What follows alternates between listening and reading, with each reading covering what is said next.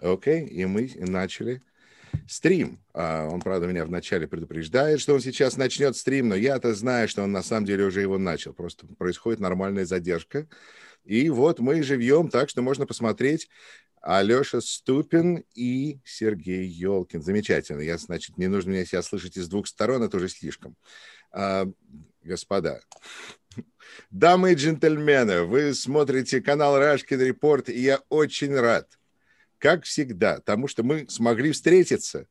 И как я и грозился, и обещал, в этом году я хочу в 2021 году делать больше встреч с людьми творческими на этом канале. Наверное, вы этот канал знаете в основном за политические дискуссии, особенно учитывая то, что происходит в Соединенных Штатах в последнее время. В общем-то, тяжело как-то об этом не поговорить. Но, с другой стороны, у меня образование наполовину, как минимум, музыкальное, и мне интересно пообщаться с людьми творческими, я надеюсь, вам тоже. Поскольку я еще человек политический, то мы так отходим потихоньку от политики и не очень далеко. И я рад сегодня поделиться с вами разговором с двумя, наверное, самыми интересными карикатуристами, которые сейчас работают на русскоязычном медийном поле. Это очень такое тихое поле, я бы сказал, в основном. Но я очень рад представить вам Сергея Ёлкина, который не нуждается, естественно, в никаких интродукциях, и Алеша Ступин, который на самом деле Игорь Поночевный. Игорь, добро пожаловать. Сергей, добро пожаловать. Здравствуйте. Ну что ж, мой первый вопрос. Вы считаете, что карикатуристу нужно иметь букву «Ё» в имени для того, чтобы быть, так сказать, популярным? Это важная часть бренда? Да, я считаю. Сергей, давайте вы первое слово по вам, Сергей.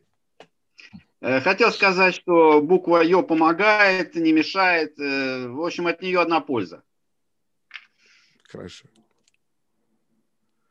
Я считаю, что эта буква незаслуженно забытая, и нам предоставлено право восстановить статус-кво, собственно, полноценно, чтобы ее использовали в написании, в рисунках. То есть как бы буква «Ё» also matters, такой «ЮЛМ». Хорошо. Да. Хорошо, интересно. Ну что ж, вы оказались в таком интересном моменте. Вы пишете разными, у вас абсолютно разные стили. Сергей, я хотел бы вам задать, во-первых, два вопроса, которые появились после нашего разговора, первого разговора 3 или 4 года назад, в 2017 году. И было два вопроса, которые я просто обязан вам задать, потому что их было, так сказать, много. И вопросы относительно, скажем так, серьезные. Ну, вы решаете, как отвечать. Во-первых, вопрос, кого вы не рисуете. Вы говорите, я никого не избегаю, со всеми могу всех описать. А как насчет господина Рамзана Кадырова, которого, видимо, тоже люди говорят, вот как же, так сказать, уж его-то не опасаться, кого-то тогда же еще опасаться, не опасаться. Я точно не считал, сколько раз я рисовал господина Кадырова, но мне кажется, что не меньше 10 раз, не меньше 10 карикатур на него сделано. Есть хоть какие-то последствия, отзывы после этого? Есть последствия, что одно время, когда Рамзан был участником, он в Твиттере был, и он был на меня подписан. И вы потеряли его подписку? Ну, он почему-то удалился оттуда. Окей, ну что ж, это серьезный подход. И другой вопрос. С тех пор, как мы говорили, произошла реформа критики. Закон вышел, насколько я помню, я не помню точно, как он называется, о том, что критиковать власть может теперь стать более опасным. Это как бы запрещается критиковать власть теперь в России. И вы продолжаете после этого работать и, естественно, писать ваши карикатуры. Вы думаете как-то чуть больше о легальных последствиях или вы просто продолжаете делать свое дело? Ну вот смотрите, я начал этим заниматься 20 лет назад, и с тех пор каждый день я делаю эту работу. Я каждый день, почти каждый день рисую Путина или кого-то из его окружения. на протяжении 20 лет. Я не вижу, почему я должен что-то менять в своей жизни. Хорошо. Тогда бросимся на Алешу Ступина, то есть Игоря Поночевного, на секундочку. Игорь, как вам свобода? Вы теперь живете в Сан-Франциско, вдалеке от всего того, что может вас, так сказать, пишите, что хотите. Ощущение как-то изменилось? Ну да, безусловно. В этой стране, в принципе, можно рисовать все, что угодно. Однажды я был в Лос-Анджелесе и был приятно поражен. Там есть такая набережная, где стоят музыканты, там стоит рояль, там люди раскладывают свои какие-то работы, какие-то картинки. Я там увидел такие маленькие а-ля иконки. Какой-то такой самодеятельный художник рисовал карикатуры, в том числе я увидел карикатуры, например, на пророка Мухаммеда. И реакция окружающих была абсолютно нейтральная, людям было все равно. Ну, хочешь, рисуй, рисуй. И в этом смысле, конечно, США даже как-то в каком-то смысле более свободная страна, чем Европа, как-то не парадоксально. Вы знаете, я думаю, что если бы поставили карикатуру на пророка Мухаммеда, скажем, в Висконсине, то просто бы люди не поняли, что это вообще происходит. Поэтому в этом смысле такой вариант свободы, когда, ну, я даже не знаю, что вы там делаете, поскольку всех так много, то это, ну, это не обязательно даже толерантность, это просто как бы так, окей. Но вы себя чувствуете, потому что вы оказались в таком месте, где так много всего, и вы просто, как бы, это более свободное ощущение, может быть, тогда более заполненное поле. Да, и вы хорошо сказали насчет безразличия. В каком-то смысле, наверное, со стороны американцев я тоже ощущаю это безразличие, поскольку им, в принципе, более интересна ситуация в своей стране, чем ситуация в России. Так что мои карикатуры на Путина или на Кадырова, они тоже воспринимают, может быть, в каком-то смысле безразлично. Возможно, тоже. Точно так же, как жители Висконсина карикатуры на пророка Мухаммеда. Окей. Хорошо, следующий вопрос тогда просто к художникам. Мне интересно ваше мнение, популярным художникам. Я думаю, что вы бы очень были рады, если бы вы получали хотя бы рубль за каждый раз, когда вашу картинку берут и используют, и ставят где-то еще, и люди на этом просто... Ну, люди, правда, получают удовольствие, это просто собирает любовь. Ваше мнение по поводу того, что происходит с авторскими правами в интернете сейчас? Сергей, вам первое слово. Это происходит уже очень давно, это продолжает происходить, и я и раньше-то не особенно с этим как бы боролся, а сейчас я просто, ну, даже и не пытаюсь как-то преследовать этих людей, преследовать эти СМИ, которые используют мои работы, ну, без моего ведома. То есть я уже просто это пустил на самотек и получаю удовольствие. Вы бы хотели, чтобы они по этому поводу все-таки что-то делали, чтобы вам платили, или вы просто рады, что люди радуются? Я просто, ну, как бы доволен тем, что они хотя бы не отрезают мою подпись от этих картинок и не ставят свою, как часто это бывает. Очень такой мудрый подход. Алеша, то есть Игорь, простите, ваше мнение по поводу вашей работы тоже. Поздравляю, вы стали, мне кажется, очень популярными. И именно из-за того, что можно брать, ставить у себя, и как будто я эту идею придумал. Ваше мнение по поводу авторских прав? Ну, мое мнение, наверное, оно очень сложно, поскольку я по образованию еще и юрист, я и художник. Ах ты черт, я забыл этот момент. Ну точно, вы нам сейчас объясните, окей. Художественное образование юридическое, да. И вот как юрист я могу сказать, что доказать и потребовать, и самое главное, получить возмещение достаточно проблематично. То есть вы можете выиграть суд, но просто решение не будет исполнено, и вы ничего не получите, потратив огромное количество денежных средств на судебные издержки. Я думаю, что здесь идет такое взаимное, то есть как бы с одной стороны у тебя картинку берут безвозмездно, а с другой стороны твою картинку продвигают. То есть это такой паритет, понимаете, паритет художника и общества. Общество берет ее безвозмездно, но общество его как бы и двигает, что по сути тоже ведь в каком-то смысле можно рассматривать как оплату за использование этой картинки. Я думаю, что здесь очень такой сложный вопрос, но мы просто должны понимать, что раньше художник жил, и художник, и музыкант, и писатель, и поэт, он жил за счет меценатства. То есть всю эпоху вообще человеческой цивилизации художники в основном выживали за счет меценатов, покровителей. И поэтому сейчас существует в интернете множество способов. То есть тот же Patreon, например, или просто просьба пожертвовать денежные средства, каким-то образом поддержать художника. То есть мир меняется, но и как бы условия поддержки художника, они тоже меняются. Игорь, у вас есть Patreon, давайте просто объявим сразу, потому что у этого канала абсолютно есть Patreon. А у вас?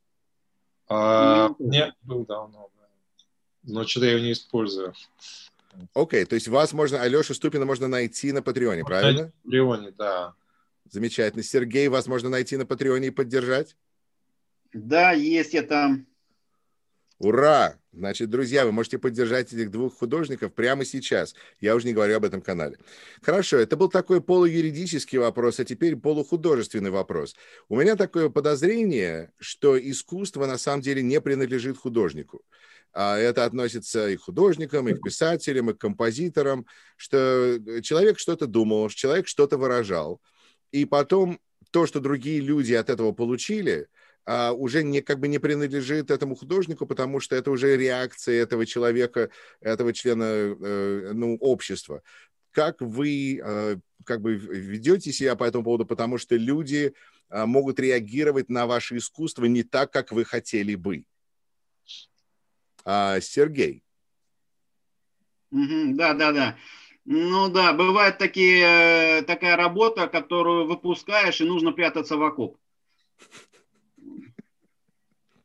Потому потом что... выглядываешь из окопа и следишь за реакцией. Бывают разные случаи.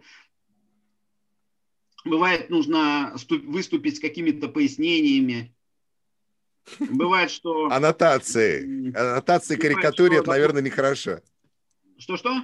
Когда делаешь длинные аннотации к карикатуре, это, наверное, нехорошо. Да, это ужасно. Но иногда бывает, когда, обвиняют в том, в чем я, кажется, совсем не виноват. То есть вы имели в виду ничего плохого никогда? Ну, или я имею в виду плохое, но в другую сторону. Другое плохое. Хорошо. Игорь, как вы рассматриваете ситуацию того, что вы что-то нарисовали, вы что-то создали, вы что-то имели в виду, а публика увидела в этом что-то другое? Ну, я хочу сказать, что на самом деле, надеюсь, Сергей меня поймет, иногда художник в процессе создания своей работы, он сам видит, что работа превращается в нечто другое. То есть ты хотел одно сделать, но на каком-то этапе, пока ты рисуешь, работа превратилась в нечто другое. И этот процесс отрыва художественного произведения от самого художника, он происходит даже не на стадии, когда я показываю эту работу окружающим, а иногда в процессе самого создания. То есть здесь очень сложно эту грань установить, где предмет искусства перестал уже быть твоим продуктом, он мог перестать им быть на процессе создания еще. Хорошо. Да. Сергей, вы хотели бы что-то добавить? Я хотел сказать, что да, бывает такое, какая-то магия появляется, и ты уже наблюдаешь за каким-то развитием этой работы, которая от тебя уже не зависит. Как вы к этому относитесь? Иногда это просто волшебно, иногда просто даже пугающе. Да. Хорошо. Ну что ж, есть важные темы, которые обсуждает общество, о которых вы каким-то образом выражаете свое мнение, и не будем их полностью игнорировать.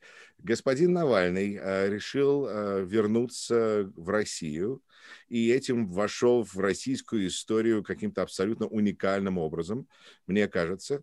И, конечно, хочется его с кем-то сравнить. есть разные исторические персонажи, которые от Вацлава Гавела до Нельсона Манделы, до я не знаю кого. Как вы видите роль Навального в этой пьесе под названием «История России»? Игорь, вам слово первому. Ну, это очень сложный вопрос, он такой многофакторный, я не знаю даже с какой стороны подойти. Возьмите с той стороны, с которой вам нравится. Я бы просто, наверное, прокомментировал поведение, вернее, его поступок, который вызывает у многих удивление, почему он вернулся. Мне кажется, что здесь он просто поступает такой, как грамотный стратег, который переигрывает противника. Ну, возьмем, как если бы они вели игру в шахматы, да, предположим. Ведь все, что было в последнее время, все свидетельствовало о том, что власть постоянно давала намеки, чтобы Алексей не возвращался. И в данном случае этим своим возвращением он как бы берет инициативу в свои руки и говорит, что нет, теперь, как правило, я устанавливаю. Ну, я беру безоценочно, просто стратегически, как он себя ведет. И в этом смысле это, безусловно, в каком-то роде победа, именно победа стратегическая на вот этом вот на поле игры. То есть Путин условно говорит, оставайся там, а он говорит, нет, я приеду обратно. Они делают все, чтобы он не приехал, он приезжает. То есть в этом смысле можно объяснить его действия подобным образом. Он хочет перевести инициативу в свои руки, и мне кажется, что здесь он переигрывает. Хорошо, а как бы вы это могли отразить, вы думаете, как художник? О чем вы думаете, когда вы видите вот такой сценарий, который вы только что описали? Это мне отвечать, да? Да. Вот вы сказали, вам следующий вопрос поэтому. Смотрите, у художника есть набор, ну, Сергей опять-таки меня поймет, я думаю. У художника всегда есть набор клише определенных. Но это, может быть, немножко принижает творческий процесс, но без него художник не может, что у всякого профессионала должен быть набор профессиональных навыков. У художника есть набор клише определенных. И когда он какую-то ситуацию обыгрывает в голове, как бы это изобразить, он эти клише применяет. Поэтому я не знаю, как бы я изобразил, но, по крайней мере, я бы просто какие-то использовал, ну да, то, что вы сказали, сравнение с какими-то персонажами, например, с Мандой или с возвращением Ленина на броневике, что-нибудь такое. То есть это приходящие на ум образы. И в этом смысле я думаю, что Сергей тоже меня поймет, когда мы иногда, ты видишь, что и он, и я какую-то тему обыгрываем одинаково. И возникает даже такое ощущение, что кто-то говорит, вот смотри, Ёлкин нарисовал то же, что ты нарисовал, или как-то вот какие-то перекликаются, и ты понимаешь, как художник, что это просто прямое попадание, потому что художники используют одинаковые средства примерно, и у них одинаковые образы рождаются по поводу каких-то проблем, ну, каких-то вопросов. То есть вы не ждете, что вначале скажет Ёлкин, а потом пишете свое? Нет, я не жду, но я иногда просто понимаю, что на эту же тему он может нарисовать то же самое, ну, как даже вплоть до каких-то там нюансов. И у некоторых возникает ощущение, что они как бы что, друг за другом следят, что ли, или они как бы, ну, но это не происходит не потому, что мы действительно видим, что делает другое, а потому что у нас очень ограниченный набор средств, и мы, к сожалению, используем одинаковые средства, и поэтому получается попадание такое. Хорошо. Спасибо, Игорь. Сергей, ваше мнение тогда по этому поводу, какой персонаж, как вы видите персонаж Навального и все, что остальное, то, что только что сказал Игорь, что вы хотели бы прокомментировать? Ну, пускай будет Навальный какой-то совершенно новой легендарной фигурой, о которой будут говорить через много-много лет, и который не будет похож на кого-либо. Но если вам нужно обязательно с кем-то сравнить, что это среднее, пускай будет между Джоном Сноу и Иисусом Христом.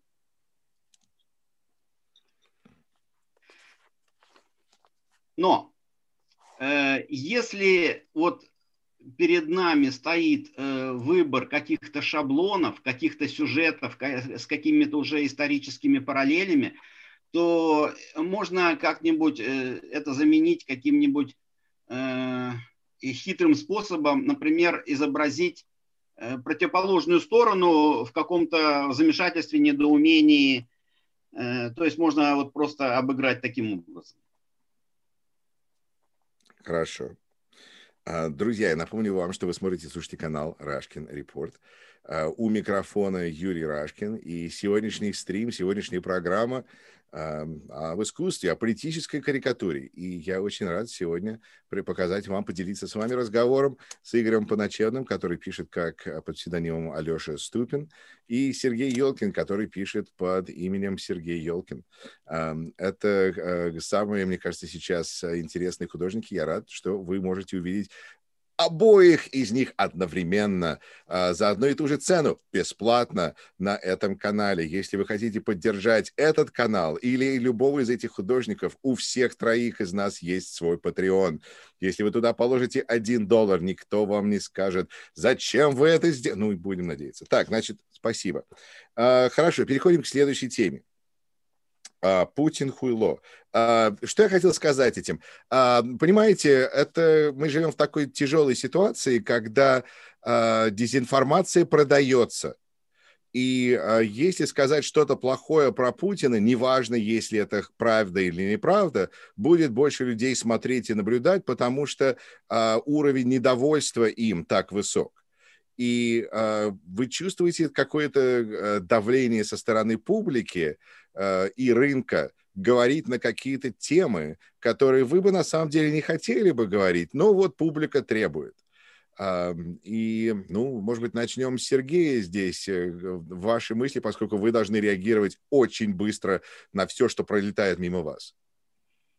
Да, есть такое определенное давление от части зрителей, но я не следую и не поддаюсь этому давлению не потому, что я такой белоручка, а просто потому, что у меня есть какие-то внутренние ограничители.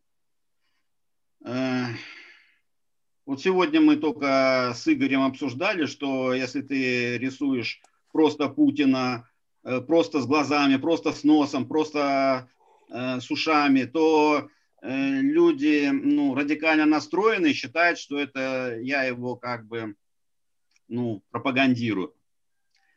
На самом деле, конечно, нужно всматриваться в смысл. Я считаю, что если рисовать Путина с клыками, с пеной у рта, то это, немножко неправильный путь. Тогда адекватные зрители мне могут возразить, что я нахожусь в состоянии какой-то экзальтации, психоза, и поэтому мои работы, они обесцениваются. Если я буду делать это с холодной головой, и это будет видно в моем рисунке, то, значит, и цена моей работы повышается.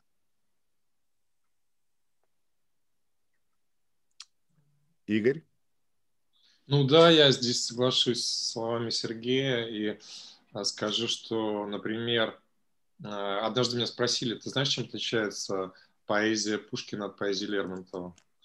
Я ответил, нет, не знаю, расскажите, пожалуйста. Мне сказали, понимаешь, Пушкин писал, когда уже какие-то душевные волнения прошли, и он оценивал события, скажем, любовную какую-то лирику писал, когда уже эти события перестали волновать его внутренне. А Лермонтов писал моментально, то есть вот у него были какие-то душевные терзания, он их описывал. И вот в этом, говорит, разница. То есть для того, чтобы поэзия твоя стала по-настоящему значимой, и чтобы карикатура стала по-настоящему значимой, ты должен все переварить, успокоиться, расслабиться, и тогда только нарисовать, быть может, посмотрев на эту проблему с какой-то необычной стороны. Вот. А что касается вашего вопроса, то я скорее сталкиваюсь с другим, когда люди говорят, не рисуй на эту тему. Вот не рисуй, и все, потому что у тебя будут проблемы. Проблемы, даже не в том смысле, что кто-то тебе будет угрожать, а в том смысле, что потеряешь каких-то единомышленников, которые полюбили тебя за что-то другое. Например, ты критикуешь Путина, а потом вдруг в какой-то момент ты начал рисовать карикатуры на Трампа и не делал этого, потому что те, кто поддержал тебя как критика Путина, они от тебя отвернутся, поскольку они сами Трампа поддерживают. То есть скорее с этой стороны я столкнулся, когда говорили, не рисуй на эту тему, не рисуй на эту тему. Хорошо, тогда, Игорь, я как раз хотел вам задать именно вопрос на эту тему, потому что вы, мне кажется, наконец стали говорить, и, возможно, я не знаю, если 6 января что-то изменило в вашем подходе, об опасности радикализации и опасности того, что делают наши местные здесь американские дезинформаторы, ютуберы, которые чуть ли, ну, либо призывают к гражданской войне, либо обещают, что она сейчас начнется. В общем, ужас какой-то. И после этого они оказываются на российском телевидении, и оказывается, они говорят именно то, что хочет от них кремлевская пропаганда. Как это так произошло, им, видимо, еще в голову не пришло. А ваши мысли по этому поводу, почему вы начали об этом сейчас отражать это в вашем искусстве? Ну, наверное, потому что во мне включился на каком-то этапе юрист, и я с юридической точки зрения эту ситуацию воспринимаю. Дело в том, что мне кажется, что здесь такая проблема, которая заключается в следующем. Дональд Трамп является президентом, и как президент он имеет определенный иммунитет со стороны преследования за какие-то высказывания, которые можно расценить как экстремистские, либо непозволительные, либо ненадлежащим образом выраженные. То есть он президент, он имеет иммунитет, он может на какие-то... То есть, с одной стороны, он не может говорить, но с другой стороны, если он скажет, никакой реакции юридической на его слова не последует, именно в силу иммунитета этого.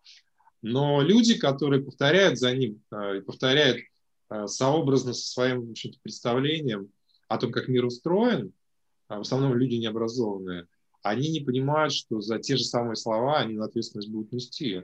И более того, они не просто ретранслируют Трампа, идеи Трампа, они их усиливают в соответствии со своими представлениями о том, как должен мир быть построен, как он функционирует. А в основном это мысли такого дремучего содержания, мысли невежественные, мысли дикие. Эти люди, ведь это поколение тех, кто приехал сюда, в основном они приехали, с одной стороны, они получили там образование какое-то, но недостаточное образование для того, чтобы интегрироваться в эту среду. С другой стороны, они не образовывались здесь. Многие из них, как, например, тот же, ну, я не буду называть его фамилию, там, детектив, куда они устроились? Они устроились на низкооплачиваемые работы, какими-то охранниками, где-то там, не знаю, детективами, security. То есть они смогли интегрироваться очень, очень слабо в эту среду. И в итоге они сохранили свои дремучие представления о том, как устроен мир, привезенные из Советского Союза, а здесь они не смогли надлежащим образом интегрироваться и как-то понять, как этот мир устроен здесь. И он их пугает. В итоге они вот несут такой бред и позволяют себе высказывания, за которые могут перенести ответственность. Тут в конце вы закончили как юрист, и за который... Да, такой длинный спич, но, в общем-то, как бы более просто это не объяснить. Мне кажется, это достаточно сложный процесс, сложное явление, его описать двумя словами очень сложно. Хорошо. Следующий вопрос, потому что нужно этому стриму создать такую контроверсию. В общем, сейчас сделаем такое просто... Там, ваше мнение, господа, о том, что Трампа забанили с Твиттера, потому что вы же свободные художники, хотя, с другой стороны, он просто такой радикальный имам исламский, который несет такую опасную проповедь, с которым, в общем-то, кажется, уже, мне кажется, надо бороться. У меня вопросов нет, я считаю, что вы правильно забанили. Я на всех инстанциях, при всех разговорах заявляю, нет проблем, это борьба с радикализацией. Но вы художники, свободные люди. Ваше мнение по этому поводу, Сергей? Ага. Как бытует мнение в сетях, российский гражданин не может высказываться на эту тему. Вообще, я думаю, что эта ситуация, она как бы необычная, она новая.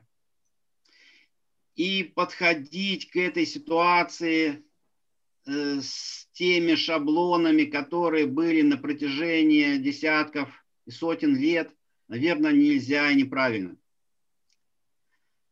я пока еще сам не разобрался до конца в том, что является, например, социальная сеть Twitter для государства, каким она является, чем она является, субъектом, какие у нее права, обязанности. Как бы вы существовали без социальных сетей? Кто бы знал об искусстве Ёлкина? Ах, да, точно. Поэтому я не буду ругать Твиттер. Мудрое решение. Хорошо. А практичное, главное. Игорь, ваше мнение по этому же поводу? Я думаю, что это очень сложный вопрос. На него очень просто ответить невозможно. Нельзя сказать да или нет. Сейчас объясню, почему. Дело в том, что мы как бы понимаем, что с одной стороны Трамп – это потребитель этой сети, он как бы, ему имеет аккаунт там, то есть это пользователь сети. С другой стороны, он выступает в другом качестве, он президент страны. И эти качества, они по-разному могут оцениваться, понимаете? Это как был такой Бертран Рассел, который придумал парадокс Бродобрея. Если кто не знает, это парадокс, который разрушил основание математики, который строил Фрегге. Он пытался построить такой большой такой научный труд написать. И потом пришел Бертран Рассел и сказал, знаете, есть такой парадокс Бродобрея, привел его, и Фрегге после этого перестал писать, а потом сошел с ума.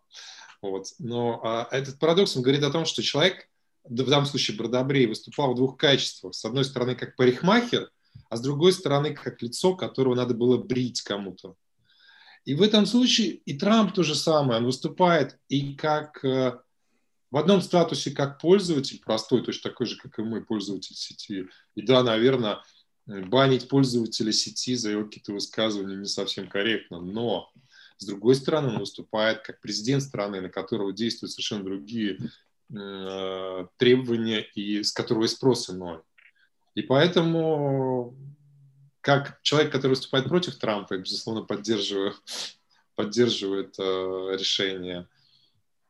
Как художник, который пользуется этой сетью, я затрудняюсь, наверное, неправильно банить, но как гражданин и как резидент страны я тоже полагаю, что такие действия препятствовали распространению его идей, его призывов, его мнений.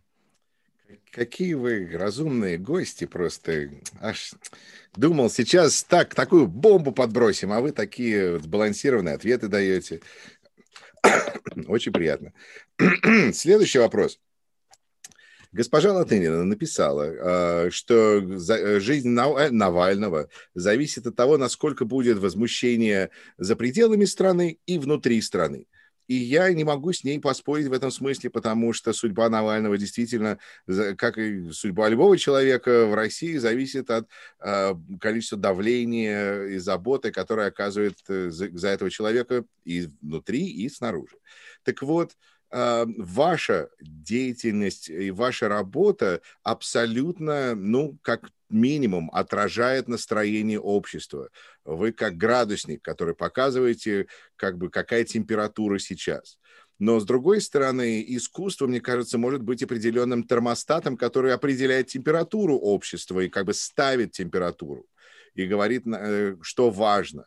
Вы считаете, что том, что если Навальный выйдет или просидит следующие 30 лет, не то чтобы ваша ответственность, это слишком сильное слово, но у вас есть хоть какая-то возможность повлиять на то, что по этому поводу будет сделано. И я дам Игорю первое слово в данном ответе на этот вопрос.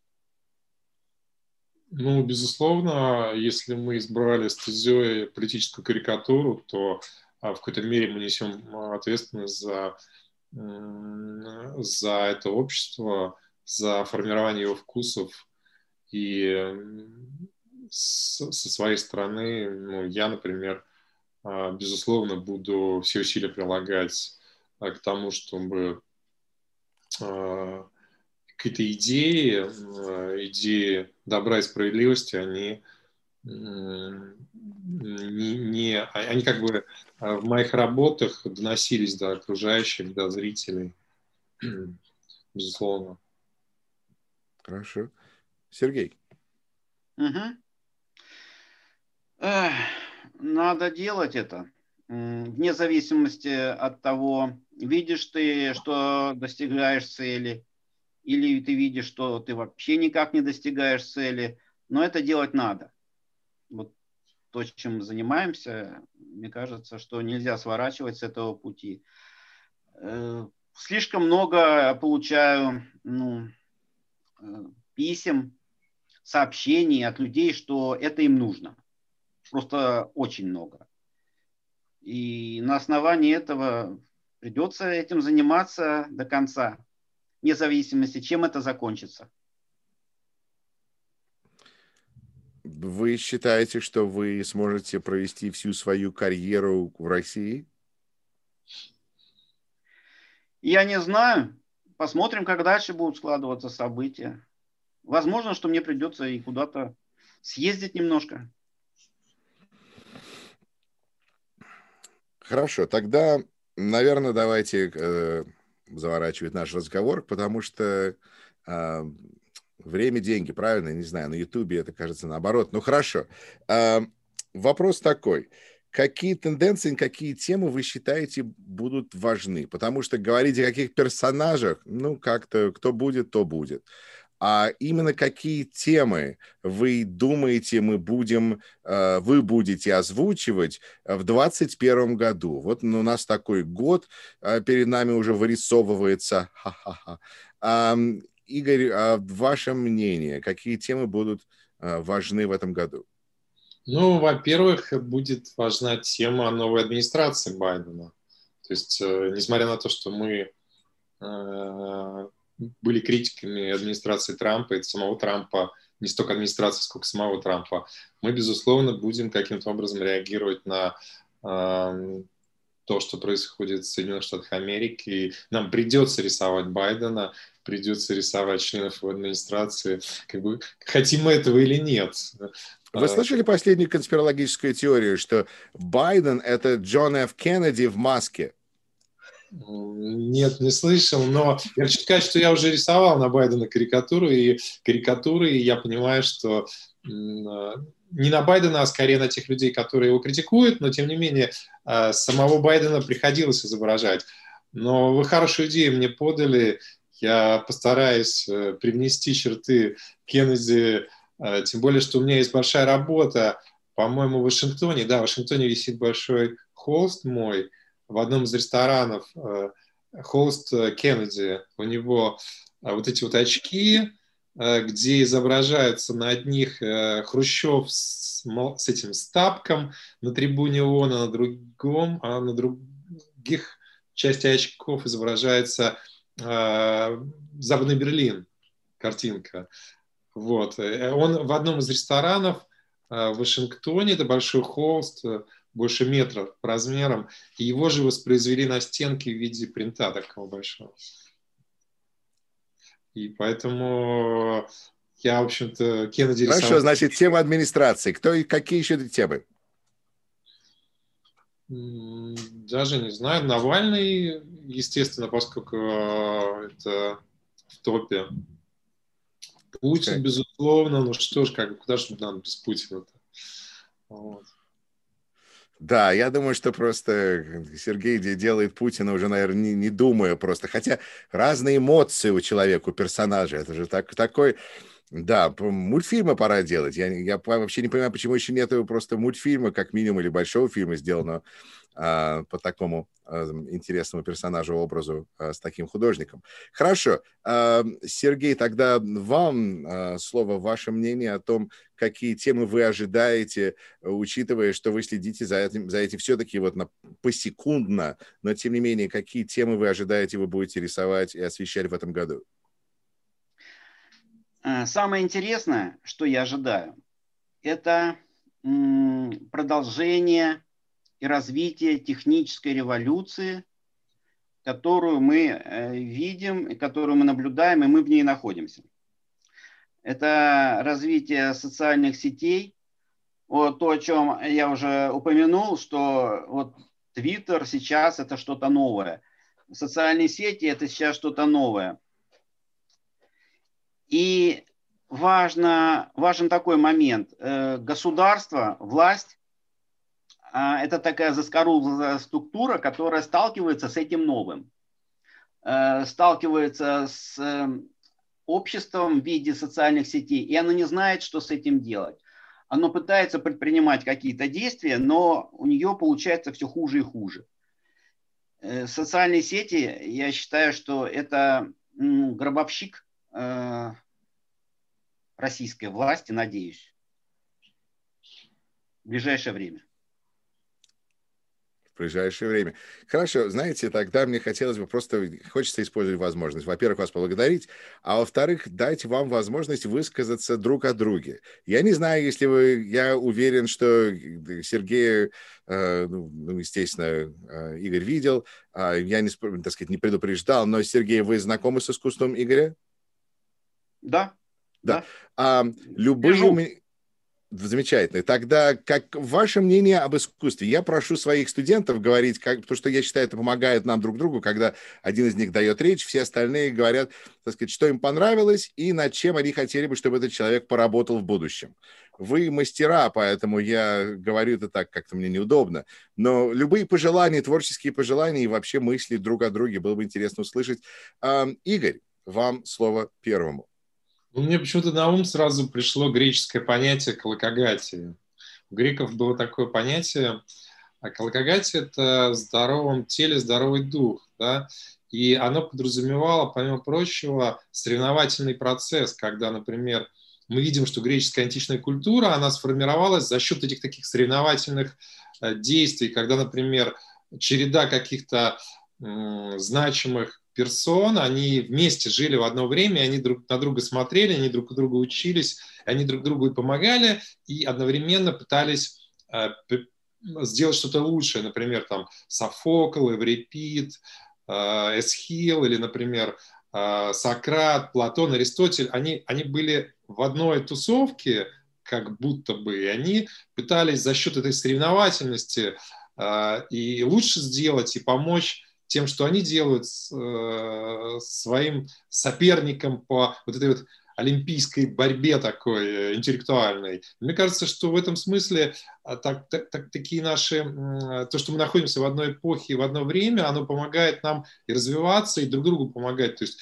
я, например, смотрю на работы Ёлкина и думаю, так, черт, а почему я не могу сделать лучше что-то? Дай-ка я сегодня, вот он нарисовал сегодня такую классную вещь, дай-ка я сегодня тоже что-то вот нарисую такое, чтобы все сказали, ох, как здорово.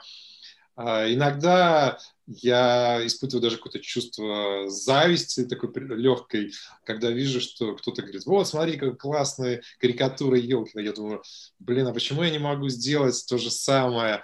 И еще лучше даже, дай-ка я сяду сегодня что-нибудь нарисую. Мне кажется, это такой позитивный процесс, когда два художника работают, видят, что делает другой, и пытаются, так сказать, сделать что-то лучше. Мне кажется, это очень такое, это очень хорошее стремление, и такое взаимная такая конкуренция, она действует только на пользу нашему творчеству. То есть один большой симпозиум, и просто нужно больше вина. Хорошо. Да. Окей, Сергей, ваше мнение по поводу Алеши Ступина? Да.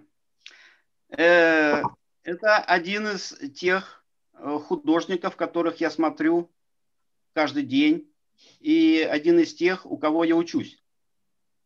Спасибо. Я учусь у него не только вот языку художественному, но и способу. Искусство – это, как бы способ общения с публикой и способ общения с обществом.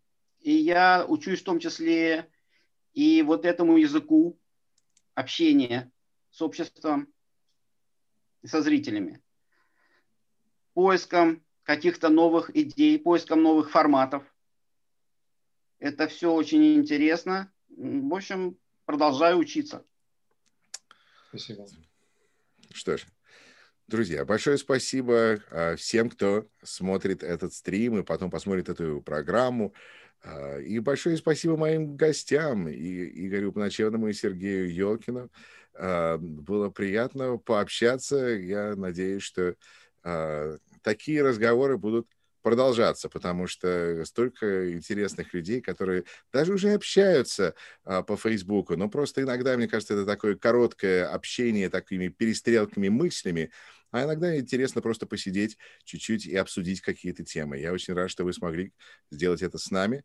И я передам моим гостям, что за это время масса людей написала, выражая любовь и благодарность вам обоим.